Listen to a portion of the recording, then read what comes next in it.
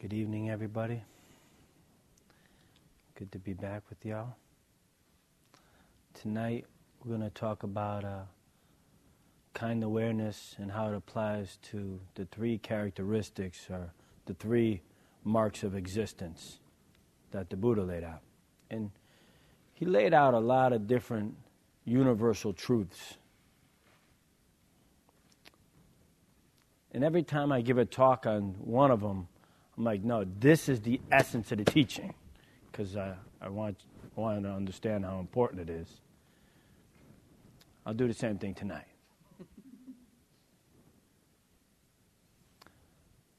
He laid out these three marks of existence that have to do with conditioned phenomenon. He laid out impermanence. He laid out the truth of suffering. And he laid out something that I would call not self. How there's no self, some unchanging self that's within us that continues on. I'm going to take a shot at explaining how kind awareness is applied to the first one, impermanence. Then we'll go along. Impermanence, how everything is constantly changing. There's nothing without change in the conditioned world. And I've heard these talked about as three gateways or doorways. If there are three doorways, then where do they lead? They say becoming aware of impermanence leads to non-clinging, which of course is the precursor to end suffering. So it makes sense that we put some of our focus on impermanence. And seeing impermanence may be even a precursor to the other two that we're going to talk about tonight. It opens up the mind to see suffering and how nothing is self. But I'm going to just focus on impermanence for a minute. So when we think about this thing called impermanence, and how everything is constantly in a state of change, I'm not asking us to think about it conceptually, to understand it philosophically. I think what the Buddha is asking us to do is to know it really intimately, to really understand it and grasp it in our moment-to-moment awareness. There's a passage in the Bhagavad Gita, and I guess Krishna and Arjuna are hanging out at a pool hall. And, it's actually his brother Arjuna, excuse me. And, Arjuna says to Krishna, he's like, man, you've seen it all, bro. What is the craziest shit you ever seen? So, Krishna, he was a hustler, obviously. And he reaches over, he goes, well, to tell you the truth, the craziest thing I ever seen is how these human beings can be surrounded by old age and death, and on some level, they don't think it's going to happen to them. That's deep, right? And it's true. We're surrounded in every direction by this constant cycle of birth and death. Every moment, every breath, every life, everything you can think of has these things. Impermanence is the constant, basic, universal truth of change. So what is our relationship to this truth? So how I think kind awareness is applied to this is our awareness of it, our attitude toward it, and our response to it. And like I said, I think we're inundated with this impermanence in every moment. And so just think about your life for a minute and how you are with change.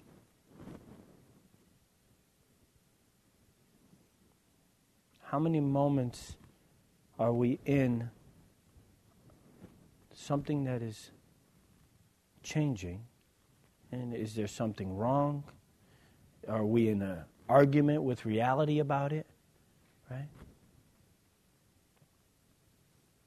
How do we dance with this constant cycle of death and birth? Or I should say rebirth. And I'm not talking about like some reincarnation trip. I'm talking about moment-to-moment awareness of everything that is arising and passing away. There's thoughts, memories, sensations. All of it is just rising and falling. In your meditation, you might see it a lot, right? Where there's like a really beautiful state, and we want to hang on to it so bad. We feel that clinging, that attachment. I'm really getting close to being enlightened. And then we see how when things arise that we don't like, how we want to push them away so badly. We just don't want to be with the unpleasant.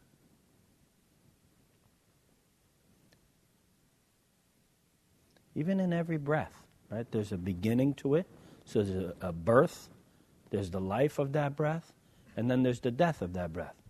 Now, we're usually pretty unaware of it, so it's just happening. But as we sit and we look inside, we start seeing more and more. Wow, there is nothing that is not subject to this cycle. Every memory, every back pain, every breath, every thought.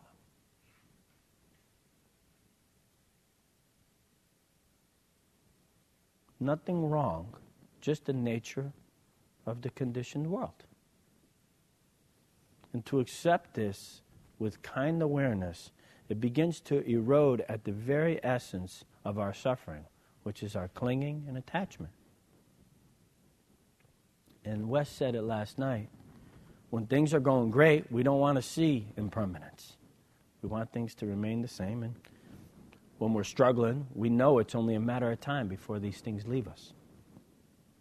So we begin to even have some faith that impermanence is hard at work in every moment.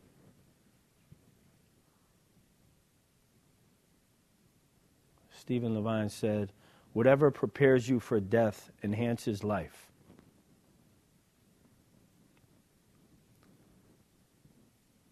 If we're surrounded by death in every moment, how does that inform us? Ajahn Chah, Thai forest monk, pretty much the head of the lineage, one of Jack's teachers, his students were kind of checking him out one day, and they noticed that he was kind of coveting this cup. He had this drinking cup. And, they were pretty hardcore renunciates. And so they were just asked into it. They were like, "Yo, what's up with you in that cup, dude?" And he was just like, "All right, man, well, I really do like this cup. It's beautiful. Like, I like to drink out of it. Look at the way it holds the water. I mean, I dig this cup."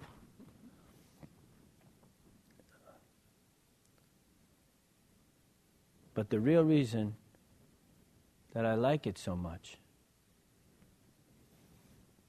is that I know it's only a matter of time before somebody bumps it, or when they're cleaning it, they drop it, and it's going to shatter into a million pieces.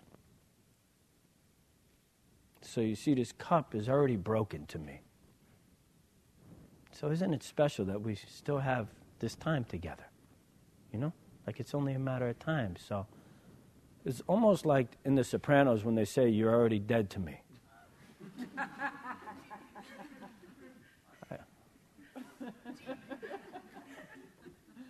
He had such a clear understanding of impermanence.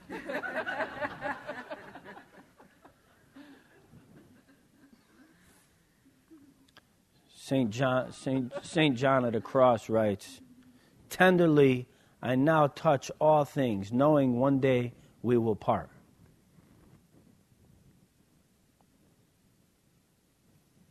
So we can allow this truth to inform us of the fleeting nature of reality, of every moment of every life.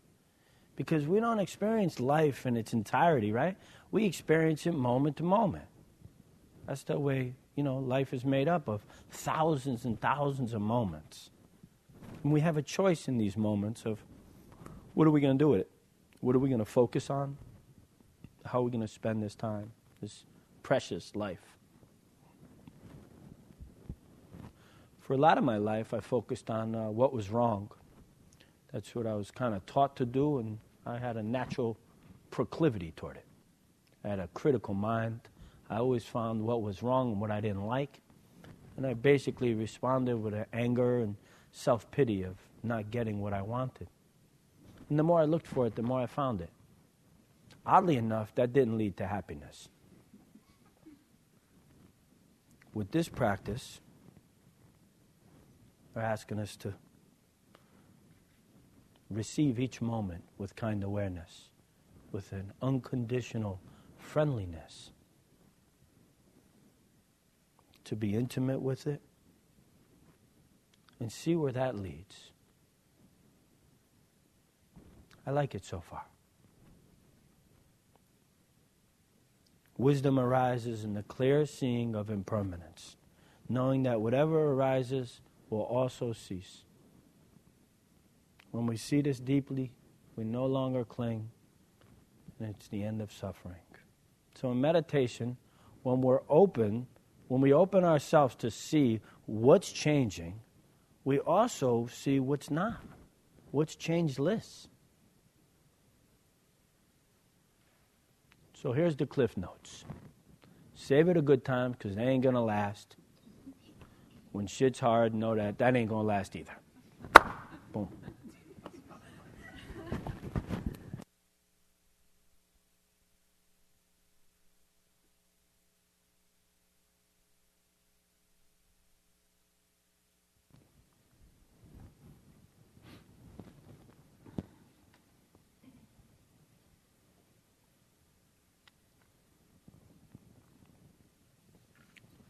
The second aspect of these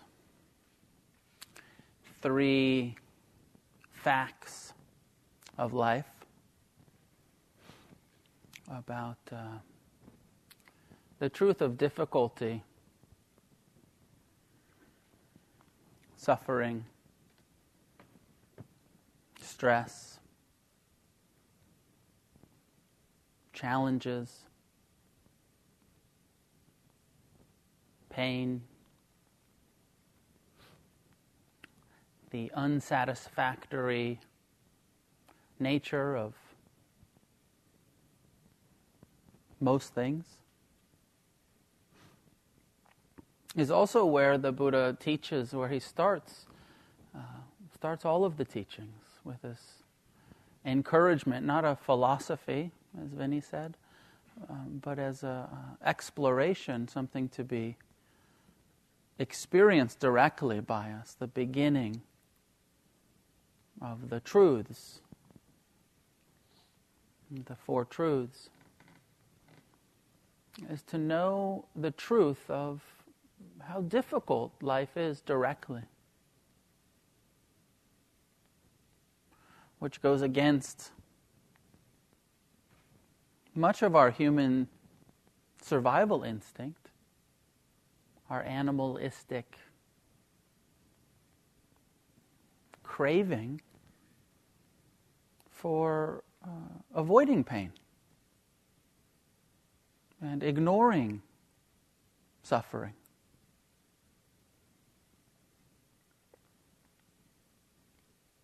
And that this practice asks us to do something that's so counter to our natural instincts. And that is to turn directly towards our suffering rather than away from it.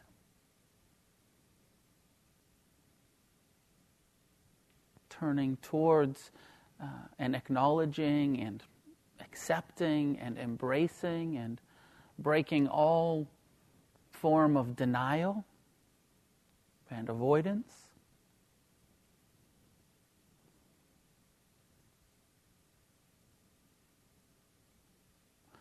And of course it starts where Vinny's pointing us, living in this world of impermanence and just how difficult it is. How grief is a given. And how grief is a form of suffering. And that if we're paying attention at all, we have to admit that we're all constantly grieving the loss of everything. The average, ordinary, everyday grief of living with the consequences of love and care and connection in an impermanent world where nothing lasts, no connection,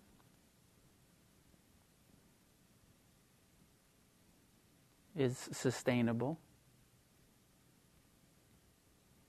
No relationship is unchanging. No experience is able to be held on to.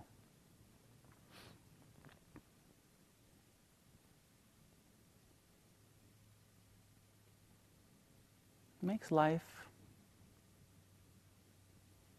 pretty challenging, pretty difficult.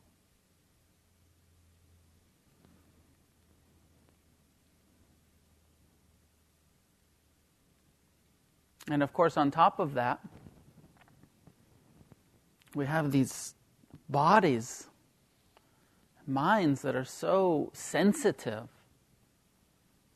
nervous systems, so sensitive to pleasant and unpleasant feelings, driven by a craving, a survival instinctual craving to avoid pain that's unavoidable. Everything inside of this human organism wants to avoid pain, and it's impossible. Totally and completely futile.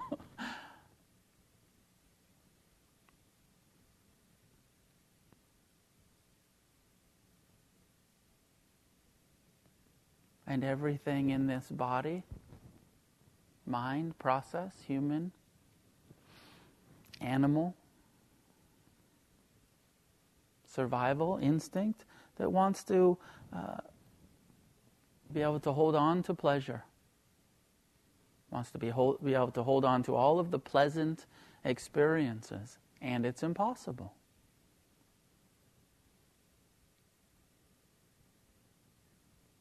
And so there's a lot of suffering around the inability to keep what we want and the inability to avoid what we don't want.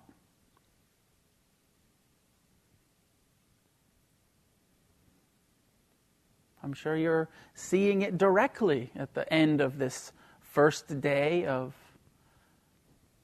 meditation, first full day of your silent retreat. Sitting here, I want to be comfortable. Good luck. Well, I want to be peaceful.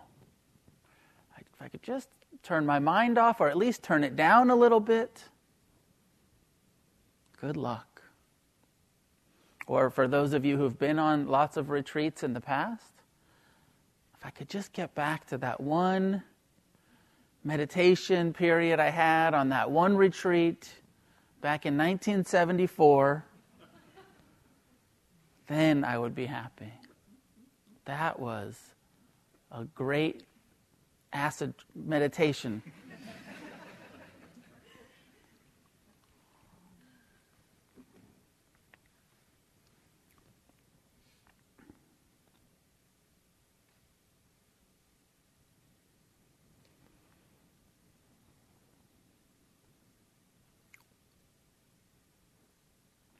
Personally, I really, really appreciate Buddhism and the Buddha's teaching for finally acknowledging and normalizing how difficult it is.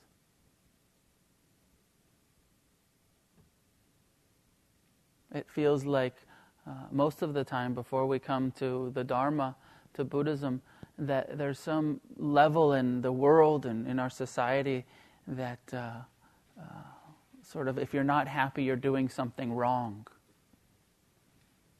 If you're suffering, you must be neurotic.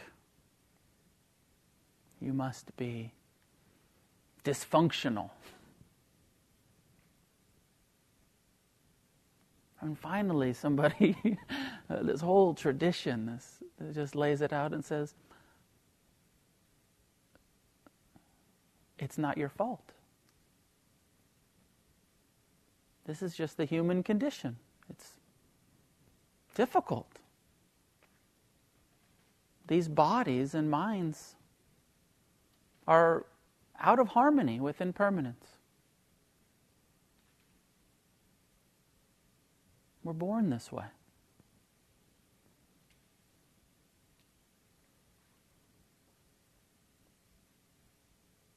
And the really good news is that through turning towards the truth of difficulty in life, we can then begin to change our relationship to it. And that's the key. That's the whole key. We're not getting rid of pain, ever. We're not getting rid of impermanence. We're not getting rid of grief. We're not getting rid of the inability to keep what we want or get rid of what we don't want. None of those conditions are going to change. They didn't change for the enlightened Buddha. They're not going to change for us.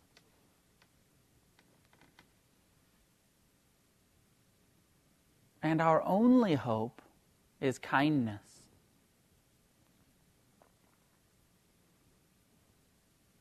And a kindness which is situational,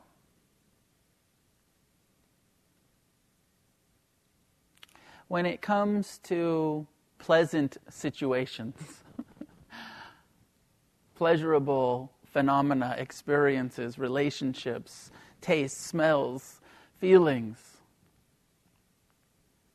When it comes to pleasure, the kind relationship to it is non-attached appreciation of this impermanent moment.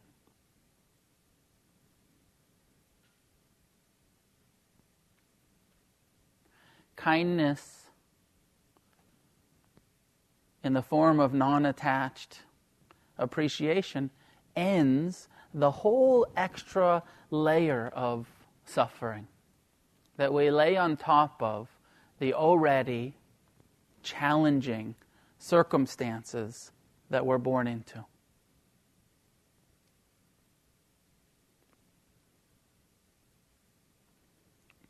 But non-attached, non-clinging, letting go, non-attached appreciation doesn't come naturally to us. It takes a lot of work. It is the work that we're doing here on the cushion, in the walking, in the eating, in the yoga. The whole of our retreat is a training ground in non-clinging, one moment at a time, one breath at a time, one footstep at a time.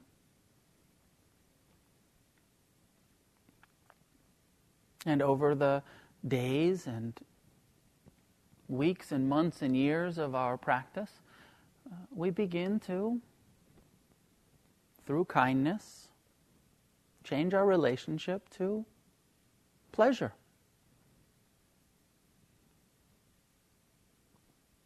To not cling so much, to let go more quickly, and therefore not suffer so much.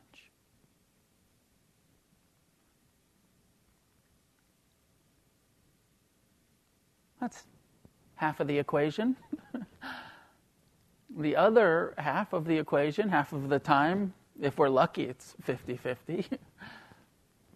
Probably not. Is how we relate to pain.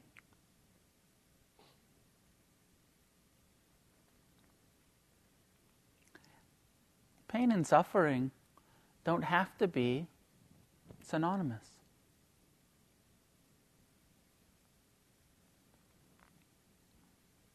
Our only hope is a kind relationship to pain and the kind response to the unpleasant or painful moments, smells, tastes, feelings, emotions, thoughts,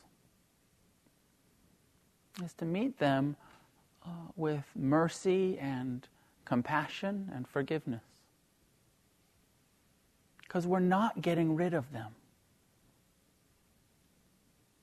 We're not getting rid of unpleasantness. So our only hope is a radical change in how we relate to unpleasantness.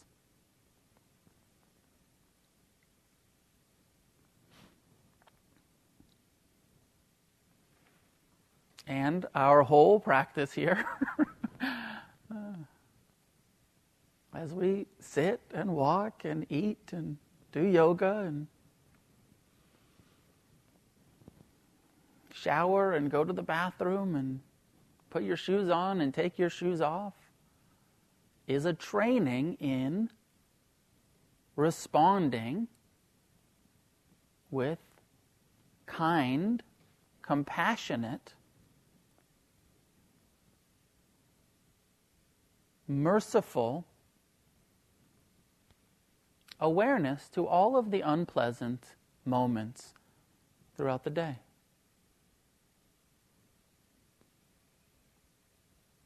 Mindfulness brings us into contact with what is, but it's not enough.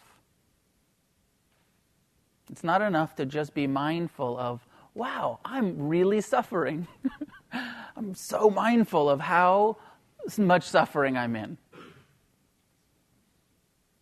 The next step is responding to what's causing the suffering, the clinging, the aversion.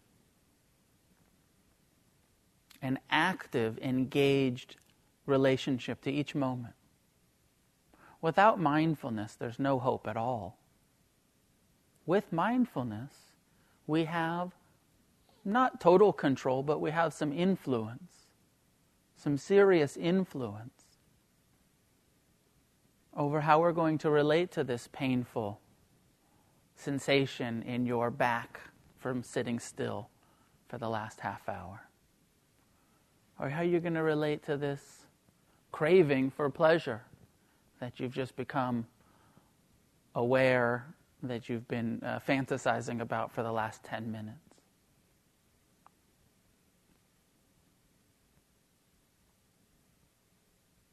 It gives us the ability to influence our relationship to the truth of suffering and towards an end of suffering.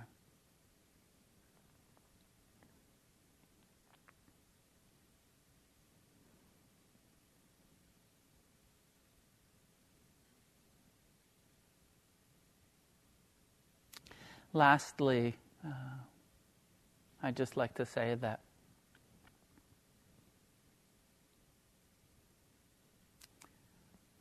these hindrances that are referred to as part of the difficulties in training the mind and in meditation, the hindrance of craving for pleasure and aversion to pain that I've been speaking of, and also the experience of restlessness and anxiousness and wanting to jump out of your skin and run out of the room. or the opposite of the drowsiness, the sleepiness, the procrastination and laziness that overcome us at times, as well as the mental hindrance of doubt, the thought formation that says inside of us, I can't do this, or says, I could do this if it were possible, because I'm a very confident person, but I've decided that the Buddha was wrong, and clearly Noah doesn't know what he's talking about. And the doubt and those thoughts that arise, either doubt in ourselves, our own ability, or doubt in the practice itself, in the path. That all of these hindrances are part of the package. And that we don't need them to go away in order to be happy. You don't have to be free from drowsiness. You don't have to be free from restlessness. You don't have to be free from the natural biological desire for pleasure or the natural biological resistance to pain. You don't even have to be free from doubt. But what is necessary, like in our relationship to pleasure and pain that I was speaking about, is not taking them so personal. Understanding that they're part of the package. Buddha referred to the hindrances, I believe he was referring to the hindrances when he used the term Mara. He was attacked by Mara, by doubts, by cravings, by aversion, violence. A lot of Buddhists like to paint a fantasy picture. The Buddha defeated Mara, kicked his ass, her ass, whatever, his own mind's ass. I don't know.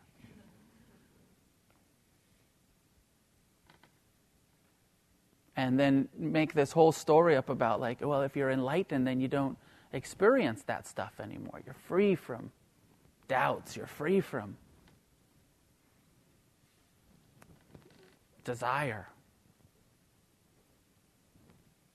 Personally, I don't buy it. I don't buy it based on my own experience of a sincere meditation practice for the last couple of decades. What I've seen is that my relationship has drastically changed to these hindrances, but that they have not disappeared completely.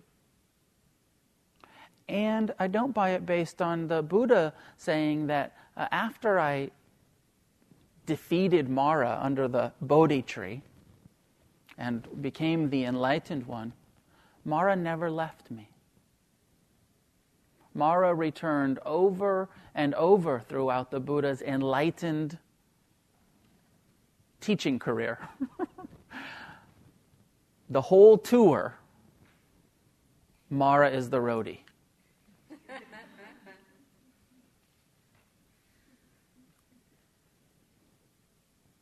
And what the Buddha talks about is having a wise relationship to Mara. Saying, I see you clearly for what you are.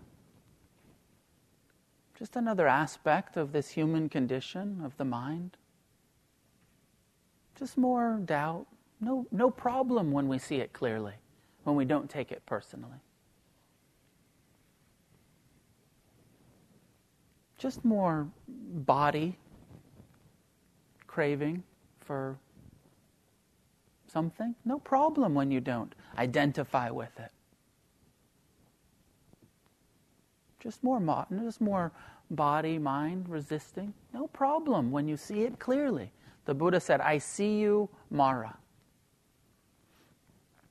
One of my teachers said, just have a sense of humor about it and and say, craving again, big surprise. Aversion again, big surprise, of course. Smile at it, laugh at it. Doubt again, big surprise. Of course. Why did I think that it would go away forever?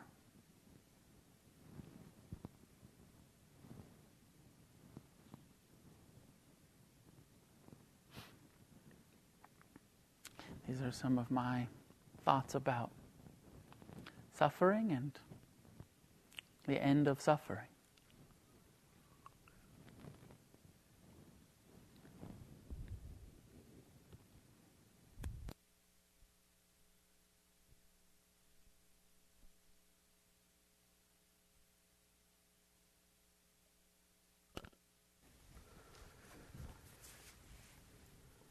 That was the good news.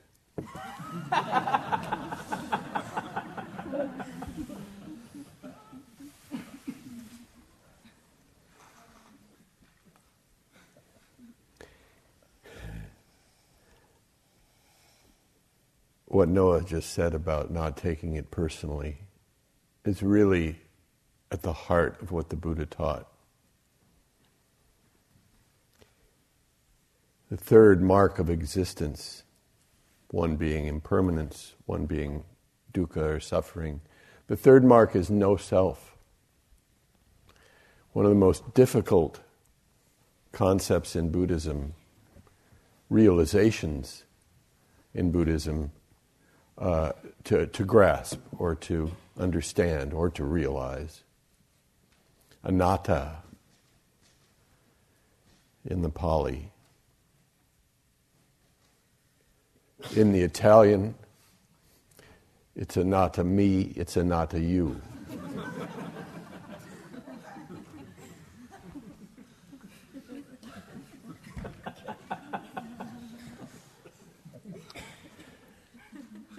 You could really think of Dharma practice as a question of investigating our identity, who we really are.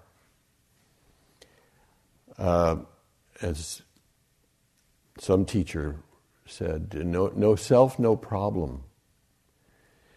And as we practice more and more, we really begin to investigate the phenomena of our lives, the experiences of our lives, and put into question who owns them. What is their origin? Is there a self here that has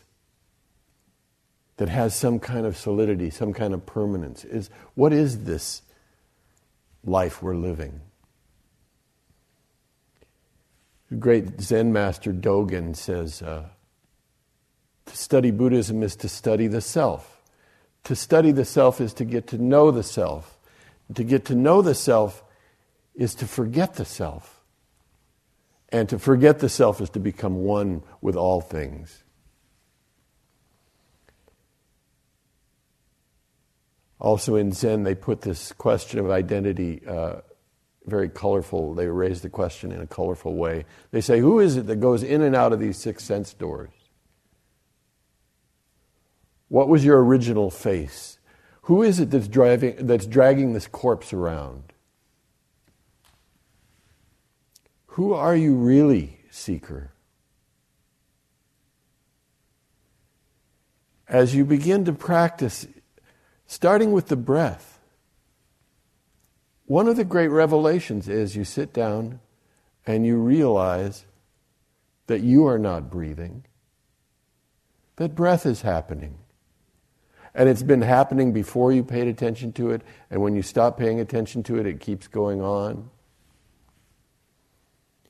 In fact, if you tried to stop breathing, held your breath, you would pass out and breathing would continue. It's like life got into you and wants you to continue to go on.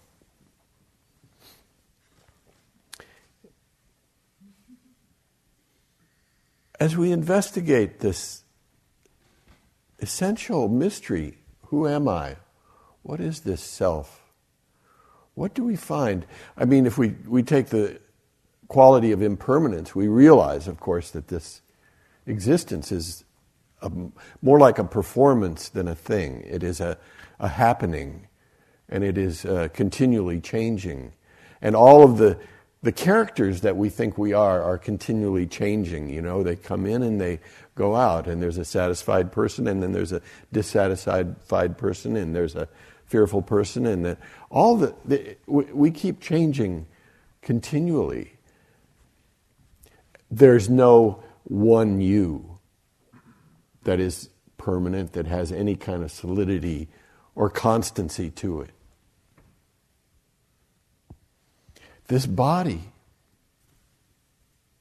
where did this body come from? Do you own it? Did you create it?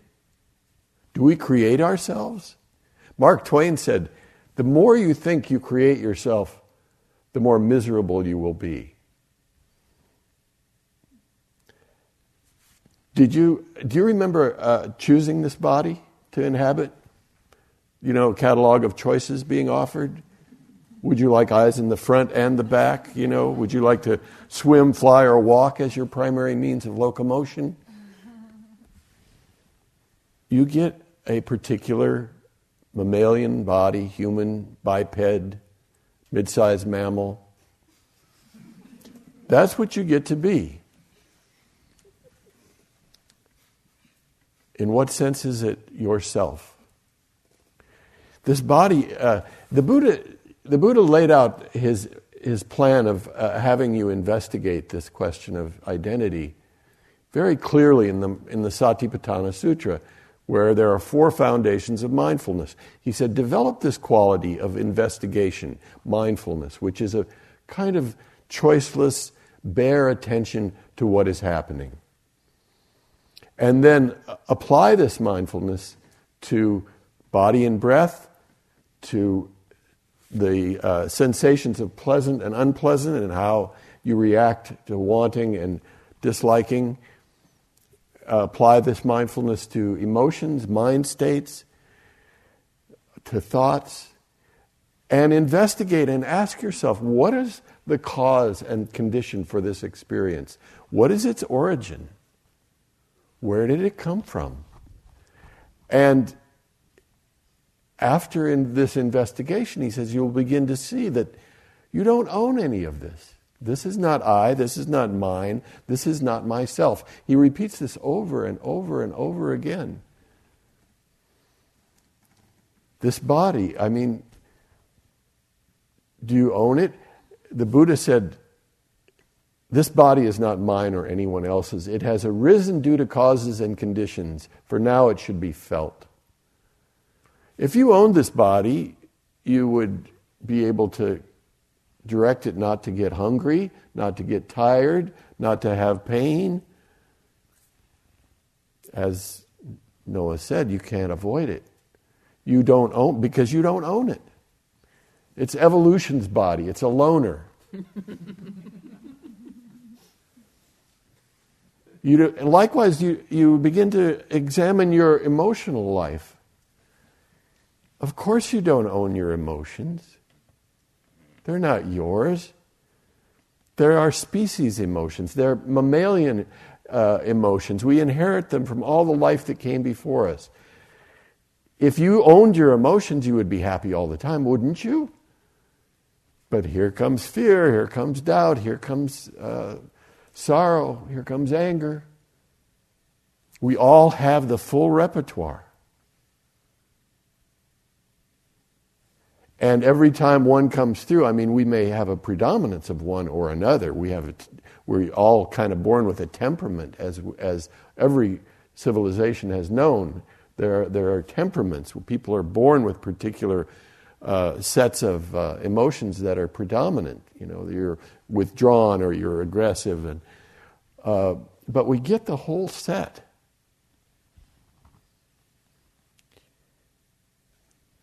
There's been so much research recently on the nature of the brain and the nervous system. There's one neuroscientist who said that the default position of the human brain basically is set to be a mixture of anxiety and desire. That's good for survival. You want to be aware of opportunities, you want to be aware of threats, That's how nature made us. But we sit and we watch the anxiety and the desire. We're so identified with it. This is my desire and my anxiety. And we get lost in our own story around it, and we think we own it. We think it's defining us. When actually, it's species-wide. It's universal. You don't have to take it personally. I consider that bringing wise and kind attention to our experience, and especially our difficult experience. It is universal. It is perfectly human to feel fear and doubt and sorrow. And everybody's going to have them. And the more you understand that, and the more you put your own experience into that mix, into that category, into that condition, the freer you will be and the less you will drown in the difficulties.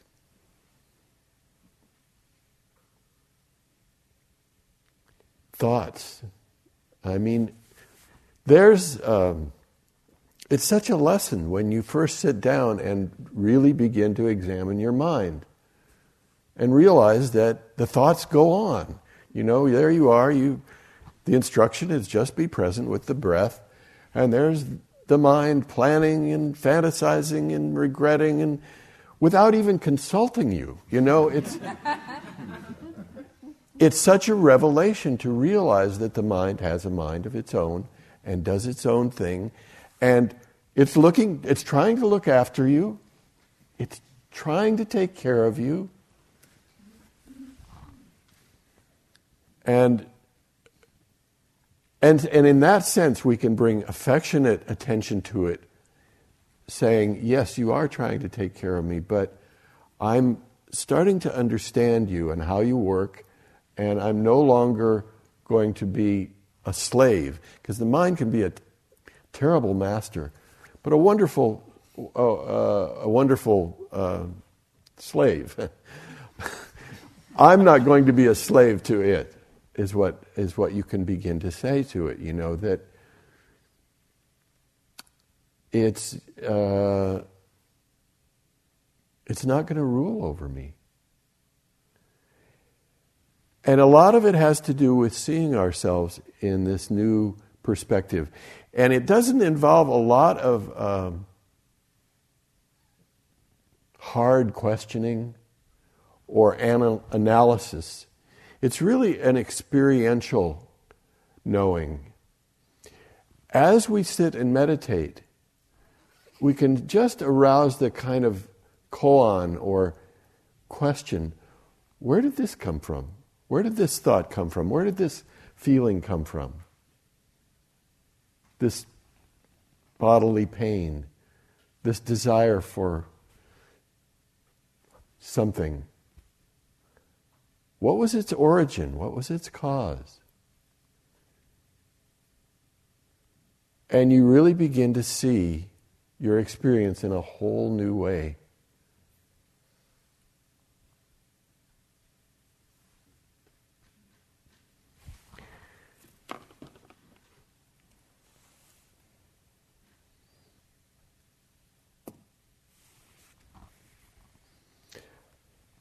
Anatta is a really interesting concept to deal with and to begin to explore in meditation practice.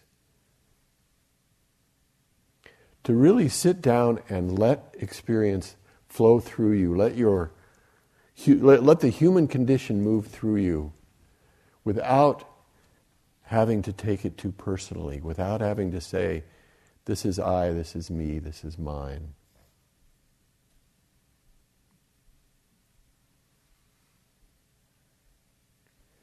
I think that we're a species that's sort of half asleep and half awake. We're just starting this process of understanding ourselves and understanding our mind and how it works. And really, this is a brand new game. When you look at biological history, you know, the Buddha was 2,500 years ago, which is a blink of an eye in any kind of evolutionary time.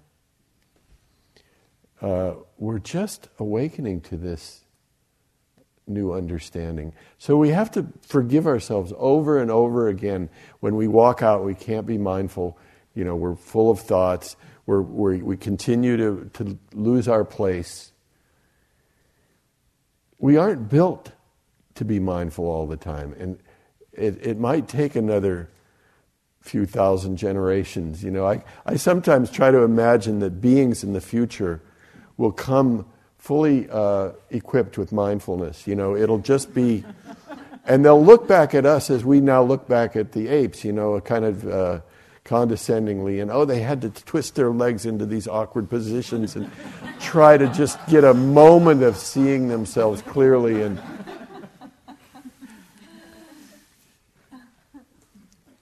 But I think it's really useful to see this as, to remember that we are members of a species at a particular moment in evolution, and this is what we get, and it's not our fault.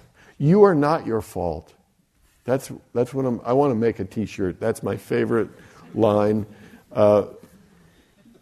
When you realize that you don't have a brain, you have 3 brains. This was discovered by Dr. Paul MacLean at the National Institute of Mental Health in the mid-1900s. That was last century. Sounds so long ago. Anyway, one of the great discoveries of the 20th century, he was studying how the brain evolves, how it grows in evolution, and realized that it grows in each of us, in the embryo, in the same way it grew in evolution. We first develop a brain stem, the reptilian brain, and then later over that grows the limbic system, the mammalian brain, and over that grows the neocortex or neo-mammalian brain or new human brain. And one brain doesn't override the other brains. That's what's been a discovery of a lot of research since then. And in fact, there's a lot of speculation that we use our new human brain mostly to make excuses for the behavior generated by the other 2 brains. That we're not so much rational animals as we are rationalizing animals. And more they see how our conscious awareness and our verbal awareness, our weaving everything that happens to us into a story, comes in very late in the game. And you can begin to see that in meditation and realize how you are continually trying to fit your experience into your story and your identity. The constellation of experiences you take to be yourself.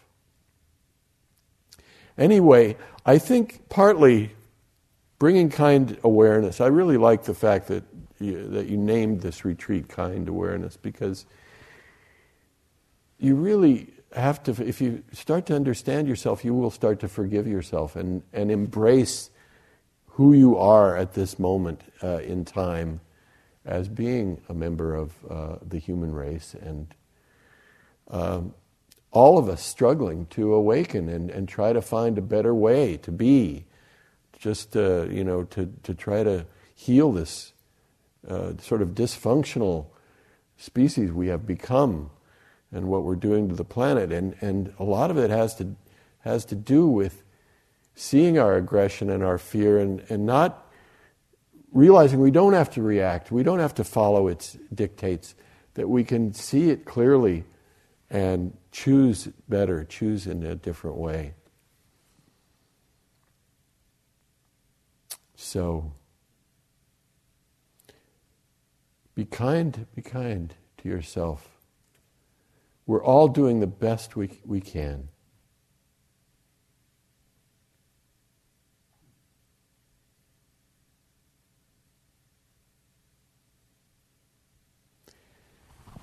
So that's the third characteristic, mark of existence. anatta, dukkha, anicca, all deserving of kind awareness. Anything that anybody wants to add to the mix?